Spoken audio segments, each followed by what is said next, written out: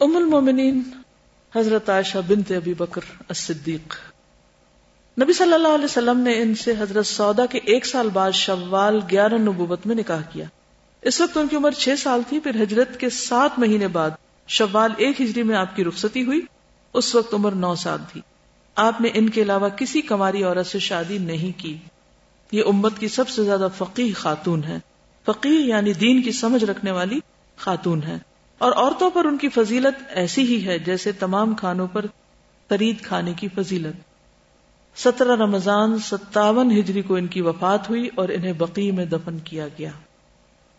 حضرت عائشہ رضی اللہ تعالیٰ عنہ کی بہت زیادہ فضیلت مختلف احادیث سے پتہ چلتی ہے. اور میں سمجھتی ہوں کہ حضرت سودا نے جو اپنا دن حضرت عائشہ کو دیا تھا یہ بھی ایک بہت بڑی بات تھی، کیونکہ اس سے حضرت عائشہ کو حضور صلی اللہ علیہ وسلم سے مزید چیزیں سیکھنے کا موقع مل گیا تھا. ابو موسیٰ اشعری روایت کرتے ہیں کہ نبی صلی اللہ علیہ وسلم نے فرمایا، عائشہ کی فضیلت تمام عورتوں پر اس طرح ہے جس طرح سرید کی فضیلت تمام کھانوں پر. حضرت عائشہ کہتی ہیں کہ رسول اللہ صلی اللہ علیہ وسلم نے فرمایا، میں نے تم کو خواب میں دیکھا کہ ایک فرشتہ ریشمی کپڑے میں تمہاری تصویر لایا اور اس نے مجھ سے کہا یہ آپ کی بیوی ہیں. میں نے تمہارے چہرے سے کپڑا ہٹا کر دیکھا تو وہ تم تھی. میں نے سوچا اگر یہ اللہ تعالیٰ کی طرف سے تو ہو کر رہے گا. حضرت جبریل علیہ السلام نے حضرت عائشہ کو بھی سلام بھیجا. حضرت عائشہ کہتی ہیں کہ ایک روز مجھ سے رسول اللہ صلی اللہ علیہ وسلم نے فرمایا، یہ جبریل علیہ السلام ہے، تم کو سلام کہتے ہیں. میں نے جواب میں کہا وعلیہ السلام ورحمۃ اللہ وبرکاتہ. اے اللہ کے رسول صلی اللہ علیہ وسلم، آپ وہ باتیں دیکھتے ہیں جو میں نہیں دیکھ سکتی. نبی صلی اللہ علیہ وسلم کو ان سے بہت محبت تھی. عمرو بن العاص سے بیان ہے کہ ان کو رسول اللہ صلی اللہ علیہ وسلم نے غزوہ ذات السلاسل میں ایک لشکر کا امیر مقرر کر کے بھیجا. کس کو؟ عمرو بن العاص کو. کہتے ہیں کہ جب میں اس غزوے سے لوٹ کر آپ کی خدمت میں حاضر ہوا تو میں نے دریافت کیا آپ کو سب سے زیادہ کس سے محبت ہے؟ فرمایا عائشہ سے. میں نے کہا مردوں میں سے؟ کہا اس کے والد سے.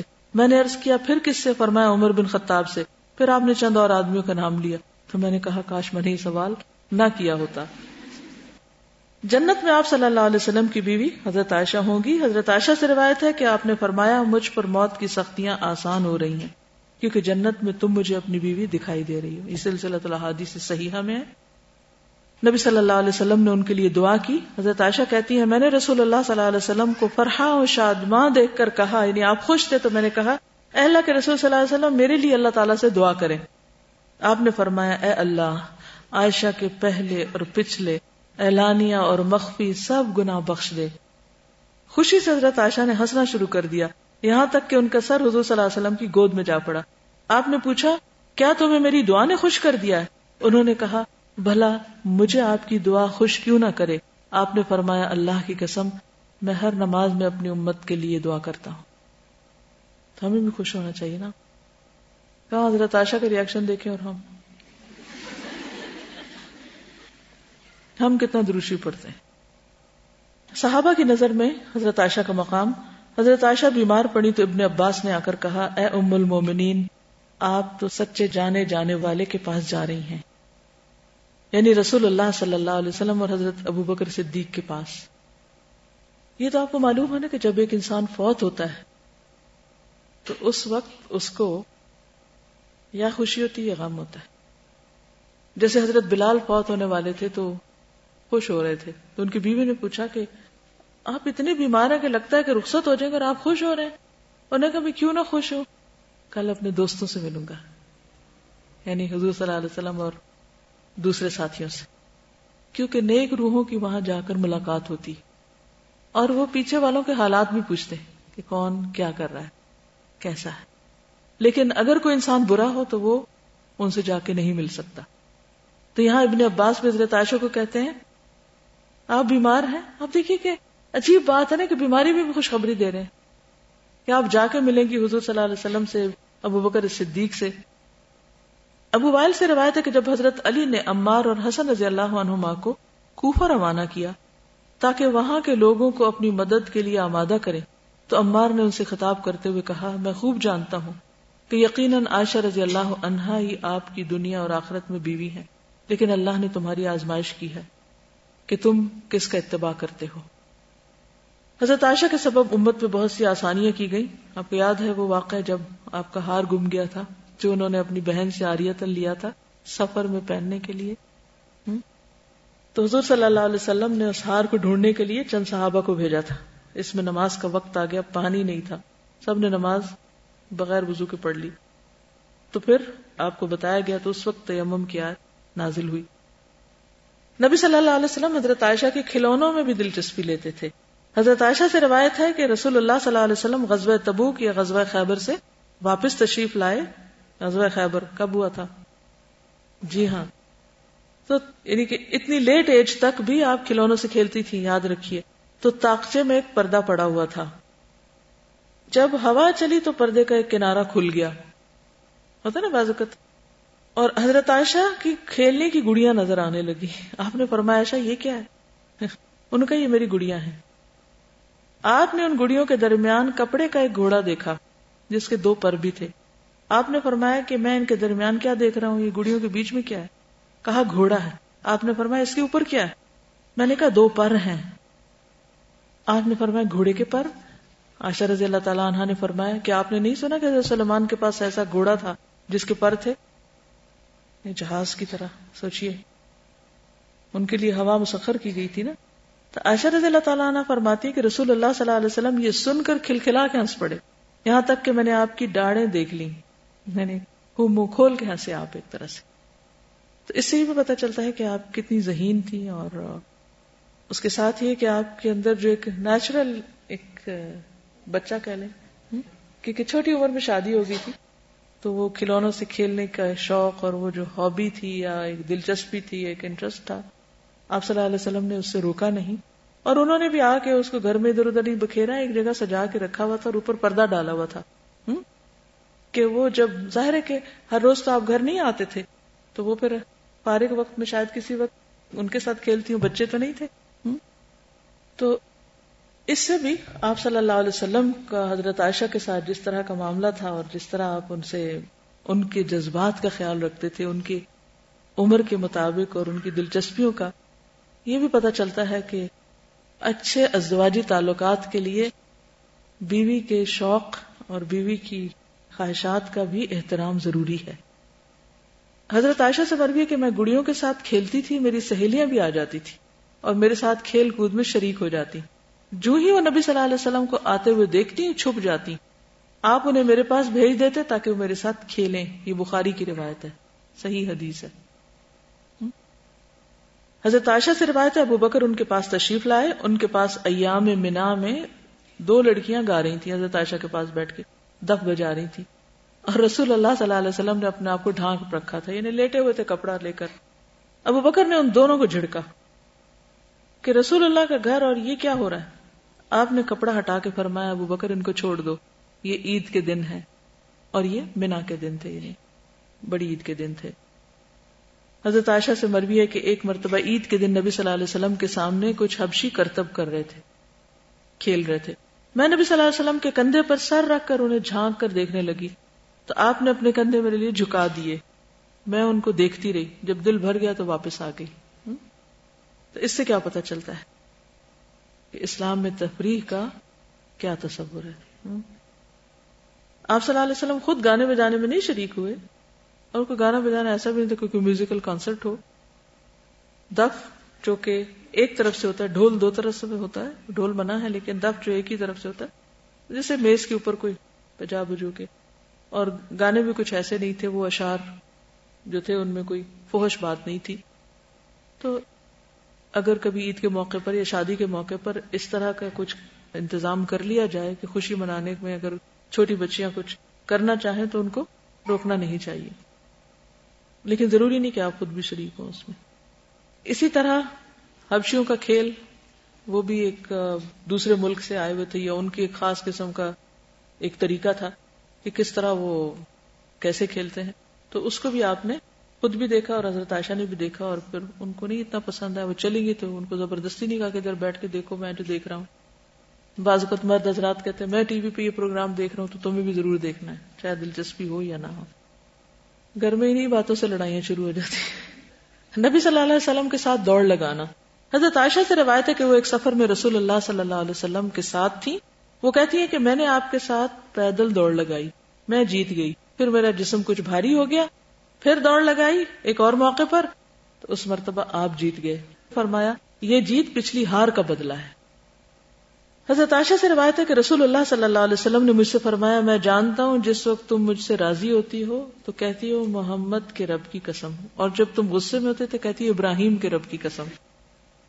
حضرت عائشہ فرماتی ہے کہ میں نے عرض کیا اللہ کے رسول صلی اللہ علیہ وسلم قسم میں تو صرف آپ کا نام ہی چھوڑتی ہوں. عبید بن عمیر کہتے ہیں کہ میں نے عائشہ رضی اللہ تعالیٰ عنہا سے عرض کیا آپ نے رسول اللہ صلی اللہ علیہ وسلم کی جو سب سے عجیب بات دیکھی ہو وہ بتائیے. وہ کچھ دیر خاموش نہیں, پھر فرمایا رسول اللہ صلی اللہ علیہ وسلم نے ایک رات فرمایا عائشہ مجھے چھوڑ دو, آج کی رات میں اپنے رب کی عبادت کروں گا. میں نے کہا مجھے آپ کے پاس رہنا بھی پسند ہے اور آپ کی خوشی بھی پسند ہے. یہ بڑا اہم جملہ ہے. آپ نے کہا کہ اب میں عبادت کرنا چاہتا ہوں, تو حضرت عائشہ نے کیا کہا مجھے آپ کے ساتھ رہنا بھی پسند ہے لیکن آپ کی خوشی بھی پسند ہے. ہم صرف سیلفش ہوتے ہیں, اپنی خوشی دیکھتے ہیں, یہ نہیں دیکھتے کہ دوسرے کی خوشی کیا ہے. تو یہ جو آپ کا انداز ہے یہ بہت ہی حکمت والا ہے. چنانچہ آپ اٹھے, وضو کیا, نماز پڑھنے کھڑے ہو گئے. حضرت عائشہ کہتی ہیں آپ نے مسلسل رونا شروع کیا نماز میں, یہاں تک کہ آپ کی گود تر ہو گئی. کہتی ہیں کہ آپ نماز میں روتے رہے یہاں تک کہ آپ کی داڑھی بھی پوری تر ہو گئی. پھر برابر روتے رہے کہ زمین بھی تر ہو گئی. اتنے میں بلال آ گئے فجر کی نماز کے لیے بلانے کے لیے. انہوں نے جب آپ کو روتے ہوئے دیکھا تو عرض کیا اے اللہ کے رسول صلی اللہ علیہ وسلم آپ روتے ہیں, اللہ نے تو آپ کے اگلے پچھلے سارے گناہ معاف فرما دیے. فرمایا کیا میں اللہ کا شکر گزار بندہ نہ بنوں؟ آج کی رات مجھ پر ایک آیت نازل ہوئی ہے, تباہی ہے اس کے لیے جو پڑھے اور اس پر غور نہ کرے.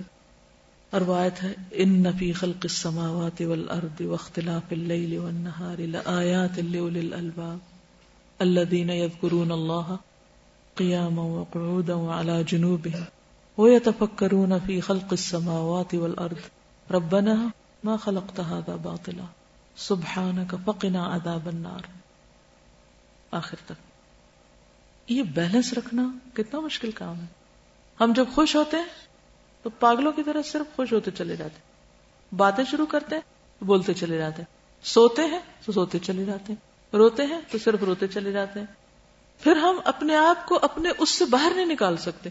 یہاں پر آپ دیکھیے کہ حضرت عائشہ کے ساتھ بیٹھے ہوئے ہیں اور آپ عبادت کرنا چاہتے ہیں, شکرانے کے نفل ادا کرنا چاہتے ہیں, آپ اٹھ جاتے ہیں, حضرت عائشہ جانے دیتی ہیں, اور پھر آپ عبادت کرتے ہیں اور آپ روتے ہیں, اور پھر اس کے بعد یہ کہ شکر گزار ہوتے ہیں اور پھر نماز کے لیے چلے جاتے ہیں. کیا ہم بھی اپنے گھر والوں کے بیچ میں اللہ سے ڈرتے ہیں؟ ڈر سکتے ہیں کہ ہم اپنے شوہر کے ساتھ بیٹھ کے باتیں کر رہے ہوں, ہنس رہے ہوں, کھیل رہے ہوں, اور پھر وہاں سے نکل کے اپنے نماز کی جگہ پر آئیں اور ہمارے کچھ آنسو بھی نکل آئے, یا ہم قرآن پڑھنے لگے تو پھر ہمارا دل بھی کچھ پسیج جائے. یہ بیلنس لانا بہت ضروری ہے, اور یہی کامیابی کی علامت ہے جو سب سے زیادہ نبی صلی اللہ علیہ وسلم کی زندگی میں نظر آتا ہے. سیرت کو اگر دوبارہ آپ پڑھیں تو اس اینگل سے ضرور دیکھیں کہ کتنا اعتدال ہے. کسی رنج و غم کو پرولونگ نہیں کیا, کسی خوشی کو لامتناہی نہیں کیا, ہر چیز اپنے حد کے اندر ہے. حضرت عائشہ کہتی ہیں کہ آپ ہمارے درمیان بیٹھے ہوتے تھے, بات چیت چل رہی ہوتی تھی, کتنے میں اذان کا وقت ہوتا اور آپ اجنبی ہو جاتے. اچھا ہمارا کیا حال ہے کہ اگر گھر میں کوئی کھانا ہے, باتیں ہو رہی ہیں یا کچھ, اور اذان ہے, نماز ہے, نہ کوئی اذان سن رہا ہے, نہ کوئی نماز کے لیے جا رہا ہے, نہ کوئی اور کوئی بات یاد ہے, پھر وہ ایک سلسلہ ہے کہ جو کہیں ختم نہیں ہوتا. کہاں بریک لگے گی, کہاں فل سٹاپ ہوگا کہ دوسرا کام کر سکے. یہ ایک نیچرل ٹائم ٹیبل ہے کہ ساری چیزیں ساتھ ساتھ چل رہی ہیں. ہمارے یہاں تو کوئی فوت ہو جائے تو 40 دن تک وہ چٹائیوں پہ ہی بیٹھ کے وقت گزار دیتے ہیں, سب کام معطل ہے. چھٹیاں کرتے ہیں, پھر کچھ دن بعد پھر چھٹیاں کر لیتے ہیں, پھر یعنی کہ زندگی میں اعتدال نہیں ہے. ہم سب اپنی اپنی جگہ پر غور کریں کہ کس طرح یہ لا سکتے ہیں, کیسے کریں, کیونکہ ہم میں سے ہر شخص, میں خود سب سے پہلے اس مشکل میں ہوتی ہوں, ایک چیز پکڑتے ہیں دوسری چھٹتی ہے, دوسری پکڑتے ہیں تیسری چھٹ جاتی. کہاں رکیں؟ پھر ہم سب کو اس کو غور کرنا چاہیے کہ اگر میرے اس کام کی وجہ سے یہ ڈیلے ہو رہا ہے, کون سی چیز ہے جو میں غیر ضروری کر رہی ہوں کہ جس کی وجہ سے ڈیلیز آ رہے ہیں جو نہیں ہونے چاہیے. اگر میری نماز اچھی نہیں تو وہ کیا وجہ ہے کہ وہ اچھی نہیں, اس میں خشوع و خضوع نہیں. اگر میں قرآن پڑھتی چلی جا رہی اور میرا دل کبھی نرم ہی نہیں ہوا، نہ میرے اندر خشوع آیا ہے اور نہ بکا کی کبھی کیفیت آئی، تو کیا کر رہی ہوں میں؟ ہمارے اعمال کے اثرات ہمارے دلوں تک کیوں نہیں پہنچتے؟ راستے میں وہ کون سے چور بیٹھے ہوئے؟ ہم سب اپنا اپنا محاسبہ کریں. ایک اور روایت ہے، صاحبہ ایک مرتبہ حضرت عائشہ کے پاس گئی تو ان کے گھر میں ایک نیزہ پڑا دیکھا. پوچھا ام المومنین آپ اس نیزے کا کیا کرتی ہیں؟ فرمایا میں اس سے گرگٹ کو مارتی ہوں، کیونکہ رسول اللہ صلی اللہ علیہ وسلم نے بتایا، یعنی چھپکلی جیسے، کہ ابراہیم علیہ السلام کو جب آگ میں ڈالا گیا تھا تو کوئی جانور ایسا نہ تھا جس نے آگ بجھانے کی کوشش نہ کی ہو سوائے گرگٹ کے کہ وہ ان کی آنکھ پہ پھونکتا تھا. اس لیے رسول اللہ صلی اللہ علیہ وسلم نے اس کو مارنے کا حکم دیا. یہ صحیح ترغیب و ترہیب کی روایت ہے. ابو امامہ کہتے ہیں کہ ہم لوگ ایک دن مسجد میں بیٹھے ہوئے تھے اور متعدد مہاجر و انصار تشریف فرما تھے کہ ایک آدمی کو حضرت عائشہ رضی اللہ تعالیٰ عنہ کے پاس اجازت حاصل کرنے کے لیے بھیجا. پھر ہم لوگ ان کے پاس گئے. کہنے لگی ایک دن ان کے پاس ایک فقیر آیا. اس وقت رسول اللہ صلی اللہ علیہ وسلم میرے پاس ہی تھے. میں نے اس کو کچھ دینے کا حکم دیا. پھر میں نے اس چیز کو منگوا کر دیکھا تو رسول اللہ صلی اللہ علیہ وسلم نے فرمایا کیا تم یہ چاہتی ہو کہ تمہارے گھر میں کوئی چیز بغیر تمہارے علم کے نہ آئے نہ جائے؟ میں نے کہا جی ہاں. آپ نے فرمایا ٹھہرو اے عائشہ، تم گن گن کر نہ دو ورنہ اللہ بھی تمہیں گن گن کر دے گا. گن گن کر نہ دو ورنہ گن گن کر دے گا. یعنی ہر وقت یہ حساب نہ کیا کرو کتنی چیز آئی اور کتنی گئی. یہ فارمولہ نہیں سمجھ آئے گا. حضرت عائشہ رضی اللہ تعالیٰ عنہا کے بارے میں سنن ترمذی میں آتا ہے، موسیٰ بن طلحہ کی روایت ہے کہ میں نے عائشہ رضی اللہ عنہا سے زیادہ فصیح کسی کو بھی نہیں دیکھا. اتنی زبردست طریقے سے بات کرتی تھی کہ بات سمجھ میں آ جاتی تھی. ایک اور روایت میں آتا ہے، راوی کہتے ہیں کہ میں نے ابو بکر کا خطبہ سنا، عمر کا خطبہ سنا اور عائشہ کو سنا. جو بات عائشہ میں تھی وہ نہ ابو بکر میں تھی اور نہ عمر میں تھی. یعنی اتنی زبردست اسپیچ تھی ان کی. اتفاق کی بات یہ کہ میں آج اپنی کتابیں کچھ دیکھ رہی تھی تو اس میں حضرت عائشہ رضی اللہ تعالیٰ عنہ کا ایک خطبہ مجھے مل گیا. میں اس کی تھوڑی سی عربی آپ کو سناؤں گی تو آپ کو پتہ چلے گا کہ حضرت عائشہ کس طرح بولتی تھی. الفاظ کا چناؤ آپ دیکھیے. تو میں سوچ رہی تھی کہ یہ لفظ انہوں نے کہاں سے سیکھے ہوں گے. اتنے خوبصورت لفظ، اتنے جامع لفظ، اتنے کم لفظوں میں اپنے والد کی تعریف کر رہی ہیں. کہتی ہے کہ کچھ لوگوں کو انہوں نے جو پتہ چلا کہ حضرت ابوبکر کے ساتھ کچھ ان کا معاملہ چل رہا ہے تو انہوں نے کہا ادھر آ جاؤ میرے پاس. بلایا، پردہ لٹکایا، کیونکہ وہ ازواج مطہرات جو تھی وہ قرآن کے حکم کے مطابق پردے کے پیچھے سے بولتی تھی، اور ان کو خطاب کیا صرف ایک نمونے کے طور پر کہ کیا تھا. ابی وما ابی ابی واللہ لا تعتوہ الایدی ذاک طود منیف وظل مدید ہیہات بعدت الظنون انجح واللہ اذا اکدیتم وسبق اذا ونیتم سبق الجواد اذا استولى على الامد فتى قریش ناشئا وكهفها كهلا يريش مملقها ويرأب شعبها ويلم شعثها ثم استشرى في دينه فما برحت شكيمته في ذات الله حتى اتخذ بفنائه مسجدا يحيي فيه ما أمات المبطلون كان والله غزير الدمعة وقيذ الجوانح شجي النشيج فأقصفت عليه نسوان أهل مكة وولدانهم يسخرون منه ويستهزئون به الله يستهزئ بهم ويمدهم في طغيانهم يعمهون. ایسی کوئی بات لکھ سکے یا بول سکے؟ اس سے صرف یہ بتانا مقصود ہے کہ علم کے کس درجے میں فائز تھی. ہماری چونکہ زبان یہ نہیں، آپ کو سمجھ بھی نہیں آئے کہ کہا کیا گیا، لیکن جو کہا گیا ہے وہ ایسا دلوں کے اندر اترنے والا تھا کہ بڑے بڑے مرد، یہ سب مرد سن رہے تھے، تو کس طرح ان کے اندر یعنی کہ کیا کیفیت ہوئی ہوگی. کیونکہ بعض بیان سحر ہوتے ہیں، جادو کی طرح اثر کرتے ہیں، اندر تک بندے کو ہلا کے رکھ دیتے ہیں. لیکن اس کے لیے وہ ماں کے پیٹ سے تو یہ ساری باتیں لے کے نہیں نکلیں گی. سیکھنا پڑتا ہے، محنت کرنی پڑتی ہے. ہم بور ہوتے رہتے ہیں، کام کوئی نہیں، لیکن ہمیں کوئی عقل نہیں کہ ہم کوئی ایک ایسی کتاب پڑھنی شروع کر دیں کہ جس کے ہر لفظ کو ہم ڈکشنری میں چیک کریں اور اس سے ہم سیکھ لیں. ووکیبلری میں اضافہ ہوگا یا نہیں، مزید باتیں سیکھیں گے یا نہیں. ریڈنگ ہی نہیں کرتے. لائبریری بیچاری پرانی ہو رہی ہے، پڑھی پڑھی وقت ہو بھی تو نہیں جاتے، گھنٹہ باہر کھڑے رہیں گے، لائبریری نہیں جائیں گے. اگر مجھے پتا ہے کہ میری گاڑی 1 گھنٹہ لیٹ ہے کیا میں چند سٹیپس چڑھ کے لائبریری نہیں جا سکتی؟ وہاں جا کے ایٹ لیسٹ میں کتابوں کی شکلیں تو دیکھوں، اگر میں کچھ اور نہیں کر سکتی مجھے پتا تو ہو کہ کس ٹاپک پہ کیا کچھ لکھا گیا. تو اگر دین کی خدمت کا شوق ہے تو وہ صرف تمناؤں اور آرزوؤں سے نہیں پورا ہوگا، اس کے لیے کچھ کرنا ہوگا اور قابلیت بڑھانی ہوگی. حضرت عائشہ کی پرسنالٹی ہم سب کو بڑی فیسینیٹ کرتی ہے. وہ اتنی ذہین تھی، اتنا سب کچھ تھا، لیکن وہ ذہانت کہاں سے آئی؟ وہ علم کہاں سے آیا؟ سیکھا تو آیا نا. علم ایک ایسی چیز ہے جس کے لیے محنت کرنی پڑتی ہے. پھر شعر و شاعری کی بڑی ماہر تھی. حضرت عائشہ کہا کرتی تھی شعر اچھے بھی ہوتے ہیں اور برے بھی، اچھے کو لے لو برے کو چھوڑ دو. سمپل سا فارمولا. اور میں نے کعب بن مالک کے بہت سے شعر یاد کر لیے تھے. آپ کو تو یہ پتہ نہیں ہوگا کعب بن مالک کون ہے، تو شعر کہاں سے یاد کریں گے؟ چند شعر ہی عربی کے آپ یاد کر لیں زبان کھل جائے گی. چند آیتیں یاد کر لیں زبان کھل جائے گی. جن میں ان کا وہ قصیدہ بھی تھا جس میں 40 یا اس سے کم اشعار ہیں. یہ انہوں نے زبانی یاد کیے تھے کیونکہ عربوں کی تو تاریخ ہی شعر میں تھی. وکیبلری، ادب، لٹریچر سب کچھ شعر تھا. حضرت عمر کا قول ہے نا کہ ان الشعر دیوان العرب، کہ شعر جو ہے وہ عربوں کا دیوان ہے یا ان کی تاریخ ہے. کچھ بھی سیکھنا عربوں کے بارے میں ان کی شاعری پڑھو.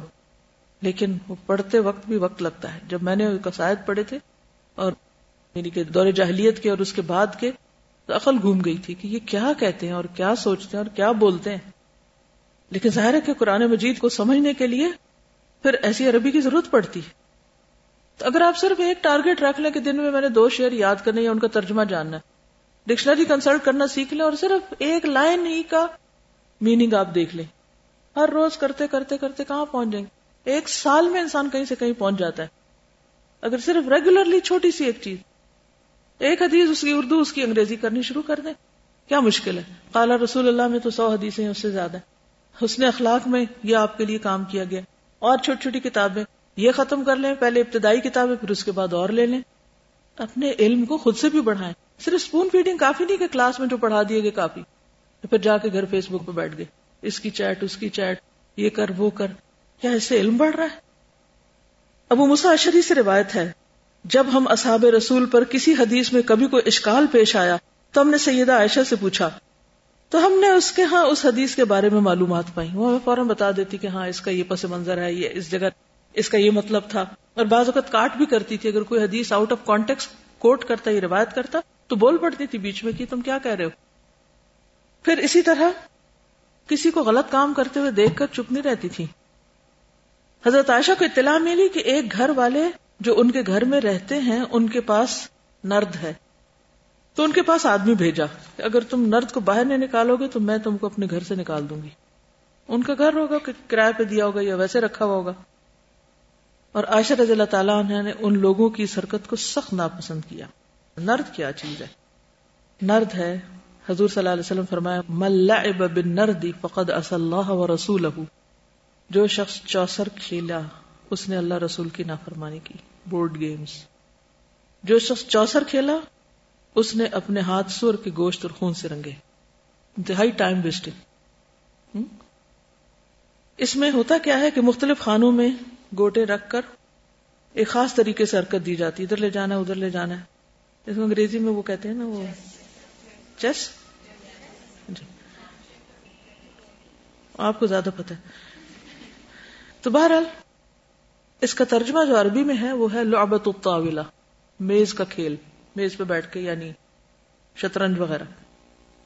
ابن عمر جب کسی کے پاس دیکھتے تھے تو توڑ دیتے تھے، پھینک دیتے تھے اس کو. جہاں ٹائم ویسٹرز کی اتنی شدت سے، اس کے برعکس آپ یہ نہیں کہ سارے کھیل منع تھے. تیر اندازی، سوئمنگ، گھڑ سواری، بہت سے کھیل اجازت تھے اور ان کو عبادت قرار دیا گیا. لیکن وہ جو بیٹھ کے صرف آپ وقت ضائع کریں تو اس کی اجازت نہیں.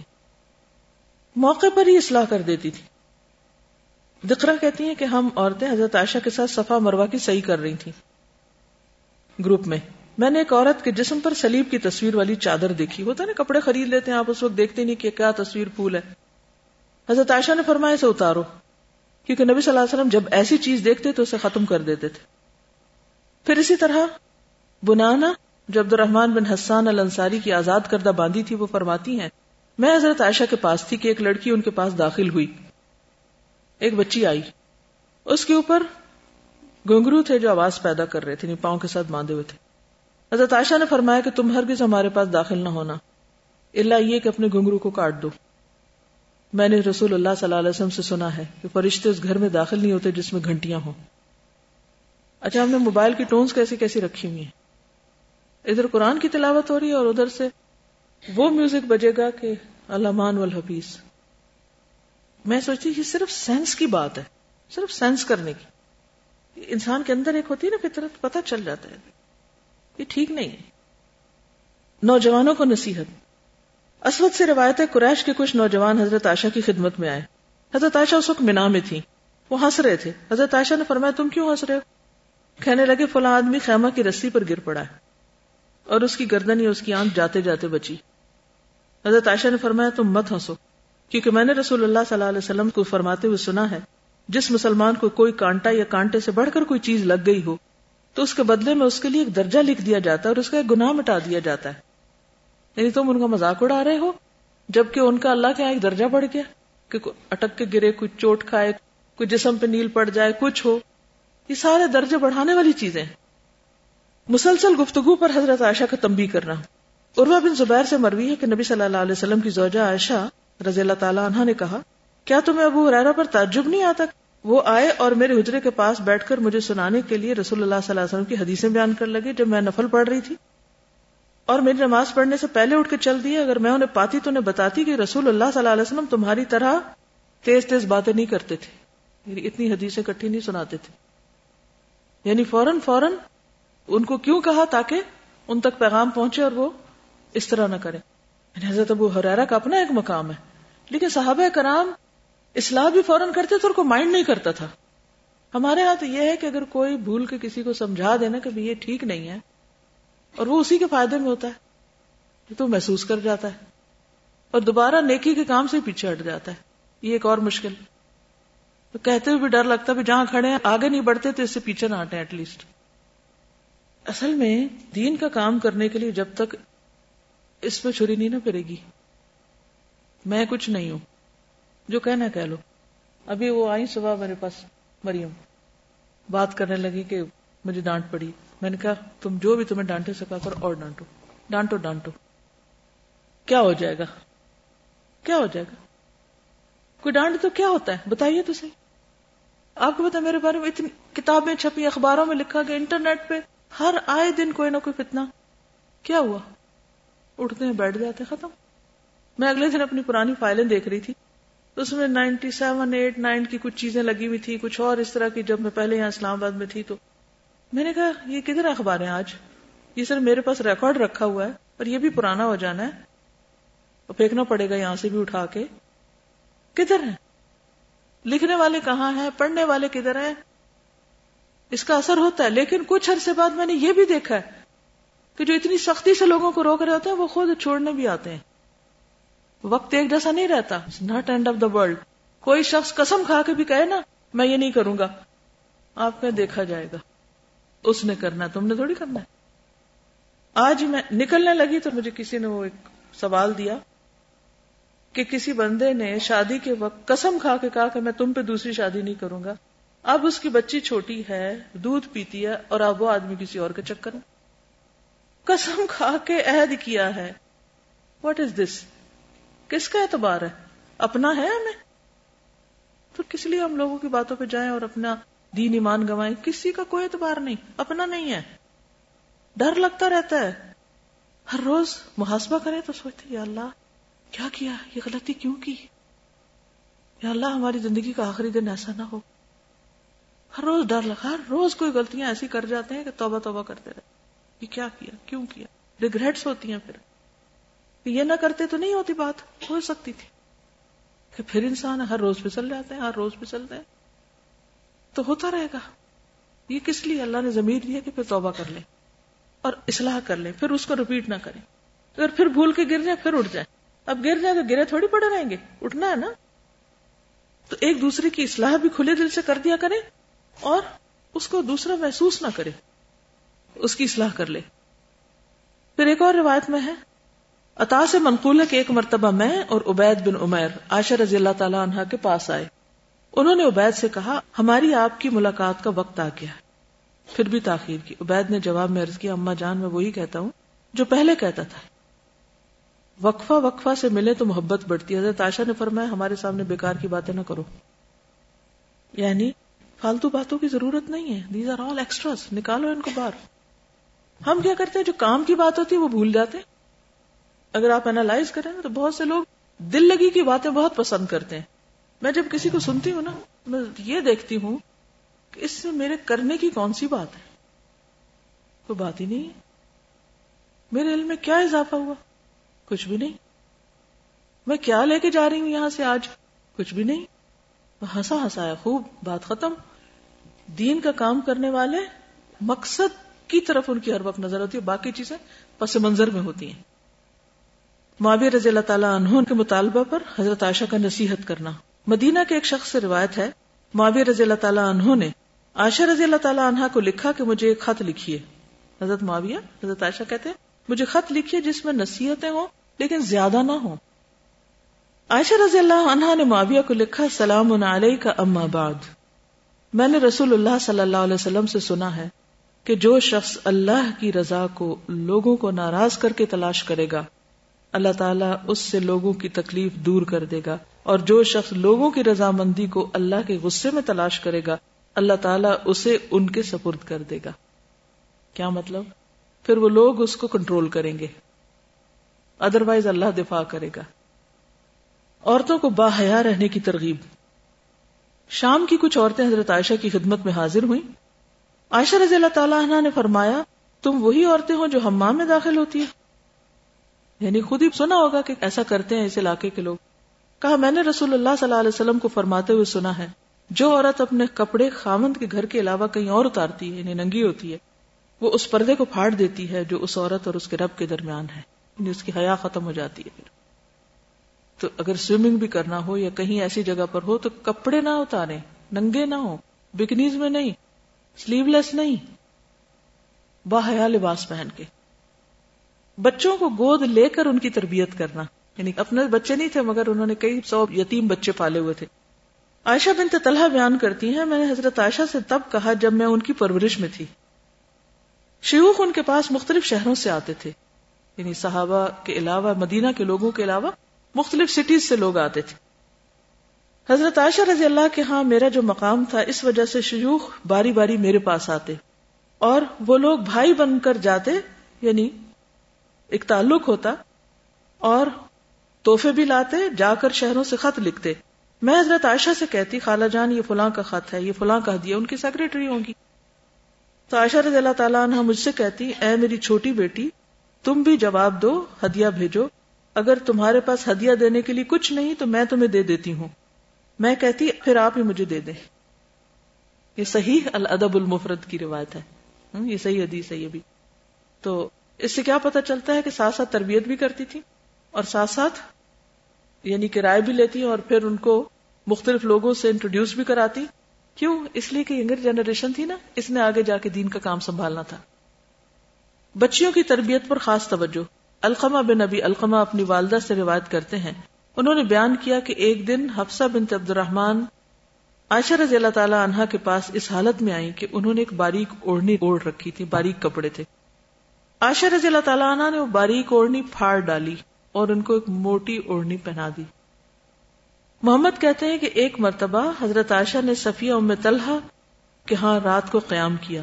دیکھا کہ کچھ بچیاں جو بالغ ہونے کے باوجود بغیر دوپٹوں کے نماز پڑھ رہی ہیں. علم تو دینے سے آتا ہے نا. حضرت عائشہ نے فرمایا کوئی بچی دوپٹے کے بغیر نماز نہ پڑھے. میں نے بھی ایک مرتبہ دیکھا تھا کسی جگہ پر. ایک مرتبہ نبی صلی اللہ علیہ وسلم میرے ہاں تشریف لائے. اس وقت میری پرورش میں ایک بچی تھی. نبی صلی اللہ علیہ وسلم نے ایک چادر مجھے دی اور فرمایا اس کے 2 حصے کر کے اس بچی اور ام سلمہ کے پرورش میں جو بچی ہے ان کے درمیان تقسیم کر دو، کیونکہ میرے خیال میں یہ دونوں بالغ ہو چکی ہیں. یعنی کہ جب عورت بالغ ہو جائے تو پھر ننگے سر نہ ہو، سینہ ڈھکا ہوا ہو اور ایک حیا کی بات. تو اس حدیث سے مجھے یہ پتا چلا کہ ازواج مطہرات کے اپنے بچے نہیں تھے مگر انہوں نے اور بچوں کا ذمہ لے رکھا تھا. کیونکہ بچے انسان کو جو سیدھا کرتے ہیں نا وہ تربیت کوئی اور نہیں کر سکتا. آپ کی زمانہ بھر آپ کی تربیت نہیں کر سکتا جو بچے آپ کی کرتے ہیں. اتنے سچے ہوتے ہیں اور اتنے کریٹیکلی دیکھتے ہیں اور اتنا کبھی ضد کر کے تنگ کرتے ہیں، کبھی خوش کر کے تنگ کرتے ہیں، کیونکہ پھر آپ ان میں انوالو ہو جاتے ہیں اور پھر اپنی نماز بھول جاتے ہیں، ہر لحاظ سے تنگ کرتے ہیں. تو میں یہی کہوں گی کہ اگر آپ کے اپنے بچے نہیں ہیں، چھوٹی بھی ہیں اگر آپ عمر میں، تو جیسے گھر میں ہوتے ہیں آپ لوگ، تو اپنی جیسے بھابھی کی 3 بچے ہیں، کوئی ادھر گھر میں تنگ کر رہا ہے بچہ ادھر، ان کو اپنے پاس بلا لیا کریں، اپنے ساتھ لگا لیں، آئیں میں آپ کو کہانی سناتی ہوں، آئیں میں آپ کا یہ کرتی ہوں. مجھے یاد ہے میں کلاس 10 میں تھی، ہماری چھٹیاں بیچ میں جب کبھی ہو جاتی تو میں اپنی اسٹریٹ کے سارے بچوں کو ایک بچوں کو اکٹھا کر کے گھر لے آتی. اس وقت کارپیٹ وغیرہ کے تو اتنا رواج نہیں تھا، نہ ہمارے گھر میں تھا کوئی، تو میں چپس کے فرش تھے، ان کے اوپر کپڑا پھیر کے بالکل نیٹ کلین کر کے اس کو صاف ستھرا کر کے ان کو لائنوں میں بٹھا دیتی تھی. پھر ان کے ساتھ بیٹھ جاتی، پھر ان سے باتیں کرتی، پھر ان کو کچھ سکھاتی. مجھے لگتا ہے وہ اللہ میری تربیت کر رہا تھا اس جگہ کے لیے. ہمارے آس پاس بچے ہوتے ہیں، ہم اتنے بازار ہوتے لے جاؤ ان کو یہ تنگ کر رہے ہیں، آئی ڈونٹ نو، ہائے ہائے ہائے ہائے. اور شادی کو بچے نہ پیدا ہوں، ابھی تو 2-4 سال ہم نے انجوائے کرنا ہے. غیر فطری زندگیاں ہو گئی ہیں، ہمیں نہیں پتا کہ یہ کل کو ہمارے لیے کتنا بڑا صدقہ جاریہ بنے گا. کیونکہ میں آپ کی تربیت کے لیے کہہ رہی ہوں، ایک زبردست انویسٹمنٹ ہے جو آپ ان میں ڈالیں گے نا، وہ کل کو آپ کو جہاں بھی جائیں گے. اگر آپ نے صرف ان کو نماز ہی سکھا دی، کچھ دعائیں سکھا دی، کھانے کا طریقہ سکھا دیا، ادب آداب سکھا دیا، تو ہم جو اپنی کھیتی لگا کے چلے گئے آپ دنیا سے. چلے بھی جائیں تو کوئی نہیں، پیچھے بہت ہیں اب اس کو دیکھنے والے. حسن بصری کہتے ہیں، میں عثمان بن عفان رضی اللہ عنہ کے عہد خلافت میں ازواج نبی کے گھروں میں جایا کرتا تھا، تابعی ہیں، تو میں اپنے ہاتھوں سے ان کی چھتوں کو چھو لیتا تھا، اتنے چھوٹے چھوٹے کمرے تھے. بداد بن قیس کہتے ہیں، میں نے ازواج نبی کے حجروں کو دیکھا ہے، یہ کھجور کی چھڑیوں کے تھے، کھجور کی چھڑیاں تھیں چھتوں پر، اور میرا خیال ہے حجرے کی چوڑائی دروازے سے دیوار تک 6-7 ہاتھ ہوگی، لمبائی اندر سے 10 ہاتھ اور بلندی 7 اور 8 یا مابین اس کے قریب. انہی کو دیکھ کے پھر وہ نقشے بنے. میں حضرت عائشہ کے دروازے پہ کھڑا ہوا، یہ دروازہ مغرب کی طرف تھا. محمد بن ہلال کہتے ہیں، انہوں نے ازواج نبی کے حجرے دیکھے، کھجور کی چھڑیوں کے تھے اور گھاس پھوس سے ڈھکے ہوئے تھے. محمد بن ابی فدیک کہتے ہیں، میں نے عائشہ کے حجرے کے بارے میں پوچھا رضی اللہ تعالیٰ عنہ، اس کا دروازہ شام کے رخ پر تھا. میں نے کہا 1 پٹ تھا یا 2 پٹ، کھلتا کیسے تھا؟ کہا 1 ہی دروازہ تھا. میں نے کہا یہ دروازہ کس چیز کا تھا؟ کہا ارر یا ساگوان کی لکڑی کا تھا. پھر اسی طرح ان کی خوراک کی قلت جو تھی، وہ کہتی ہیں کہ ایک کے بعد ایک چاند گزر جاتا، کھجور اور پانی کے سوائے گھر میں کچھ نہیں ہوتا تھا. ہمارے کچھ انصاری ہمسائے تھے، ان کے دودھ والے جانور تھے، وہ نبی صلی اللہ علیہ وسلم کی طرف جانوروں کا دودھ بھیج دیتے تو آپ ہمیں پلاتے. اسی طرح لباس میں سادگی. عبد الواحد بن ایمن سے روایت ہے، انہوں نے کہا مجھ سے میرے والد نے بیان کیا ہے، میں حضرت عائشہ کے پاس گیا تو وہ قطر کا ایک کرتا پہنے ہوئے تھی جس کی قیمت 5 درہم تھی. انہوں نے مجھ سے کہا میری اس لونڈی کو تو دیکھو کہ گھر میں اس کپڑے کے پہننے سے انکار کرتی ہے، حالانکہ حضور صلی اللہ علیہ وسلم کے زمانے میں میرے پاس ایسا ہی کرتا تھا. مدینہ میں جب کسی عورت کو بوقت شادی آراستہ کرنے کی ضرورت ہوتی تو میرے پاس آدمی بھیج کر مجھ سے منگوا لیتی، وہی کپڑے وہ پہن لیتی، شادی ہو جاتی، پھر واپس آ جاتا، پھر کوئی اور منگا لیتا. یہ زندگی تھی نا، کتنا وقت بچتا. آج جناب بچی کی شادی ہے، ایک شہر جا رہے ہیں، دوسری دنیا جا رہے ہیں، تیسرے ملک جا رہے ہیں، وہاں سے شاپنگ ہو رہی ہے، کام ختم ہونے میں نہیں آتا. بھئی کیا ہے، کہاں غائب ہو؟ بھی شادی کی تیاری ہو رہی ہے. ہمارے کام اس لیے نہیں ہوتے نا کیونکہ ہم غیر ضروری چیزوں میں بہت زیادہ لگے ہوئے. پھر اسی طرح انتہائی سخاوت کرتی تھی.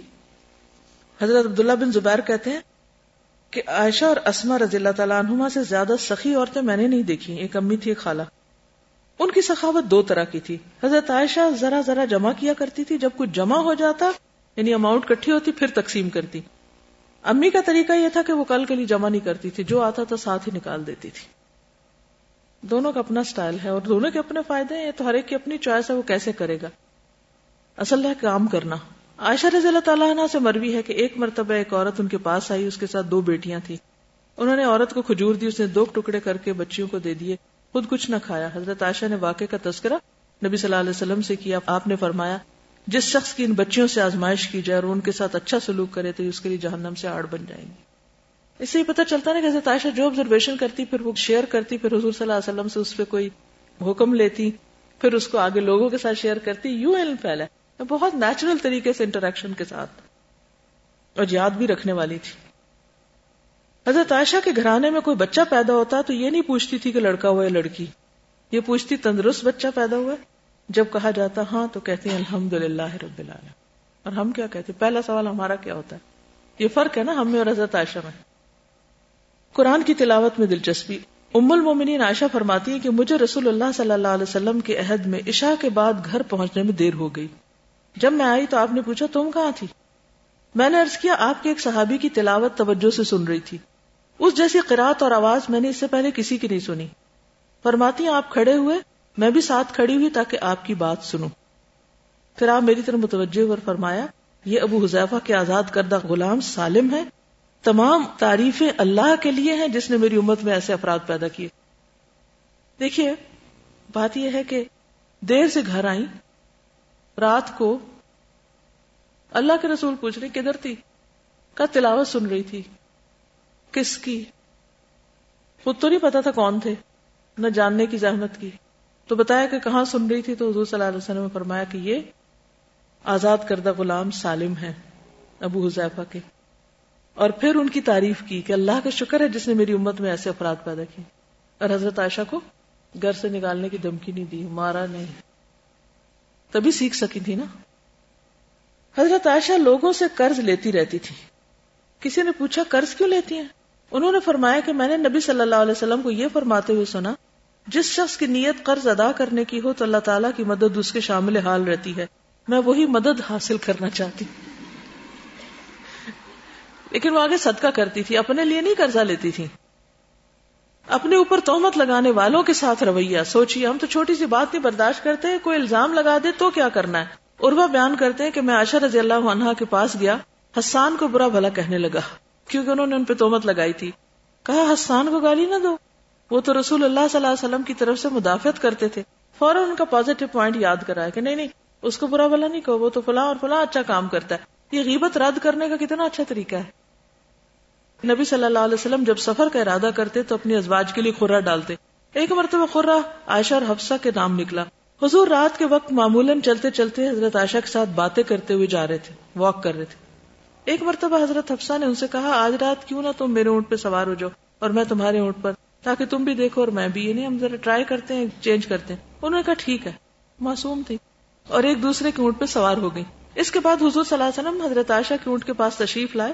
اس وقت اس پر حضرت حفصہ بیٹھی ہوئی تھی. نبی صلی اللہ علیہ وسلم نے سلام کیا، پھر چلتے رہے. جب پڑا ہوا تو حضور کو معلوم ہوا کہ حضرت عائشہ اس میں نہیں ہے. اس غلطی پر حضرت عائشہ کو اس درجہ رنج ہوا کہ جب لوگ سواریوں سے اتر گئے تو انہوں نے اپنا پاؤں گھاس میں ڈالی اور دعا کرنے لگی، اے میرے رب مجھ پر کوئی بچھو سام مسلط کر دے جو مجھ کو ڈس لے. حضرت عائشہ کہتی ہیں میں آپ صلی اللہ علیہ وسلم سے تو کچھ نہیں کہہ سکتی تھی کیونکہ یہ خود میری ہی حرکت تھی، میں نے ہی اونٹ بدلا تھا. حضرت عائشہ سے مروی ہے کہ ایک مرتبہ نبی صلی اللہ علیہ وسلم میرے یہاں ایک قیدی کو لے کر آئے. میں عورتوں کے ساتھ لگ کر اس سے غافل ہو گئی اور وہ بھاگ گیا. تھوڑی دیر کے بعد نبی صلی اللہ علیہ وسلم واپس آئے تو فرمایا وہ قیدی کہاں ہے؟ میں نے عرض کیا میں عورتوں کے ساتھ باتیں کر رہی تھی، غافل ہو گئی، اس دوران وہ بھاگ گیا. نبی صلی اللہ علیہ وسلم نے فرمایا تمہارے ہاتھ ٹوٹے. وہ عربی کا ایک محاورہ ہے نا تربت یداک، تم نے یہ کیا کیا، یعنی آپ نے ڈانٹا. پھر نبی صلی اللہ علیہ وسلم نے باہر جا کر لوگوں میں اس کی منادی کرا دی. لوگ اس کی تلاش میں نکلے اور اسے پکڑ لائے. پھر نبی صلی اللہ علیہ وسلم میرے پاس آئے تو میں اپنے ہاتھوں کو الٹ کر کے دیکھ رہی تھی. نبی صلی اللہ علیہ وسلم نے فرمایا تمہیں کیا ہوا، تم دیوانی ہو گئی ہو؟ میں نے عرض کیا کہ آپ نے مجھے بد دعا دی تھی، اس لیے میں اپنے ہاتھ الٹ پلٹ کے دیکھ رہی ہوں کہ ان میں سے کون سا ہاتھ ٹوٹے گا. اس پر نبی صلی اللہ علیہ وسلم نے دعا کے لیے ہاتھ اٹھائے اور اللہ کی حمد و ثنا کرنے کے بعد فرمایا اے اللہ میں بھی ایک انسان ہوں اور دوسرے انسانوں کی طرح مجھے بھی غصہ آتا ہے، سو میں نے جس مومن مرد اور عورت کو بد دعا دی ہو تو اسے اس کے حق میں تزکیہ اور طہارت کا سبب بنا دے. کتنی خوبصورت دعا، یہ سوری کارڈ پہ لکھی ہوئی ہے اگر آپ نے پڑھنی ہو تو. اس سے آپ اندازہ لگائیں کہ کرٹیسزم کو ہینڈل کرنا کس طرح آتا تھا. اگر آپ کو کوئی کہہ دے یہ بات آپ کیا کریں گے اس کے بعد بتائیے ذرا. ایک تو اس شخص سے ملنا جلنا چھوڑ دیں گے یا پھر رو رو کے اپنا برا حال کر لیں گے. کام کب ہوگا؟ بات ختم کرو، کہتے ہیں نا جھگڑا مکاؤ. اس کو آپ دیکھیں کہ اتنے لائٹ انداز میں انہوں نے کہا کہ بھی اتنی سخت بات کی اور انہوں نے کہا کہ کہیں یہ ٹوٹ تو نہیں جائیں گے، اور پھر دعا لے لی. और अगर वो मूड ऑफ करके कोने में जा बैठती तो हुजूर सल्लल्लाहु अलैहि वसल्लम भी घर से बाहर चले जाते कि ठीक है मूड ऑफ है तो मैं जा रहा हूँ, कोई अपने और काम करूं जाके। एक दफा आप सल्लल्लाहु अलैहि वसल्लम ने फरमाया, मुझे आयशा के बारे में अजियत मत दो, अल्लाह की कसम मेरे पास तुम में से किसी बीवी के लिहाफ में वही नहीं आई मगर आयशा के लिहाफ में वही नाजिल हुई। इसी वजह से आखिरी दिनों में आप सल्लल्लाहु अलैहि वसल्लम ने उनके हुजरे में रहने की बात की और सब अज़वाज उस पर राजी हो गई। फिर आपकी कब्र भी वहीं पर बनी। बहुत सारी बातें, मैं इसका हक नहीं अदा कर सकती, लेकिन सिर्फ वो चीजें चंद आपके सामने रखी हैं कि जो थोड़ी सी जरा आपने ज्यादा ना सुनी हो और थोड़ा हमारे लिए भी अमल की राह बने उसमें से। तो अल्लाह ताला हमें भी अक्ल दे, समझ दे और अपने वक्त की कदर करने की तौफीक दे ताकि हम कुछ कर सके। ठीक है। वाखिर दावाना अल्हम्दुलिल्लाहि रब्बिल आलमीन। सुब्हानक अल्लाहुम्मा व बिहम्दिका नशहदु अल्ला इलाहा इल्ला अंता नस्तगफिरुका व नतूबु इलैक। अस्सलामु अलैकुम व रहमतुल्लाहि व बरकातुहू। تباركت الديار تباركت الديار تباركت الديار تباركت الديار تباركت الديار تباركت الديار تباركت الديار تباركت الديار بساكنيها وبورك في النساء الفاضلات جميل يا عنيزة أنت ساما بناتك بالدروس النافعات تباركت الديار بساكنيها وبورك في النساء الفاضلات جميل يا عنيزة أنت ساما بناتك بالدروس النافعات فمن نهر العلوم نهلن علما تجلى في عقول النابهات وأخلاقا وآدابا وفضلا يباهين الشموس الساطعات فمن نهر العلوم نهلن علما تجلى في عقول النابهات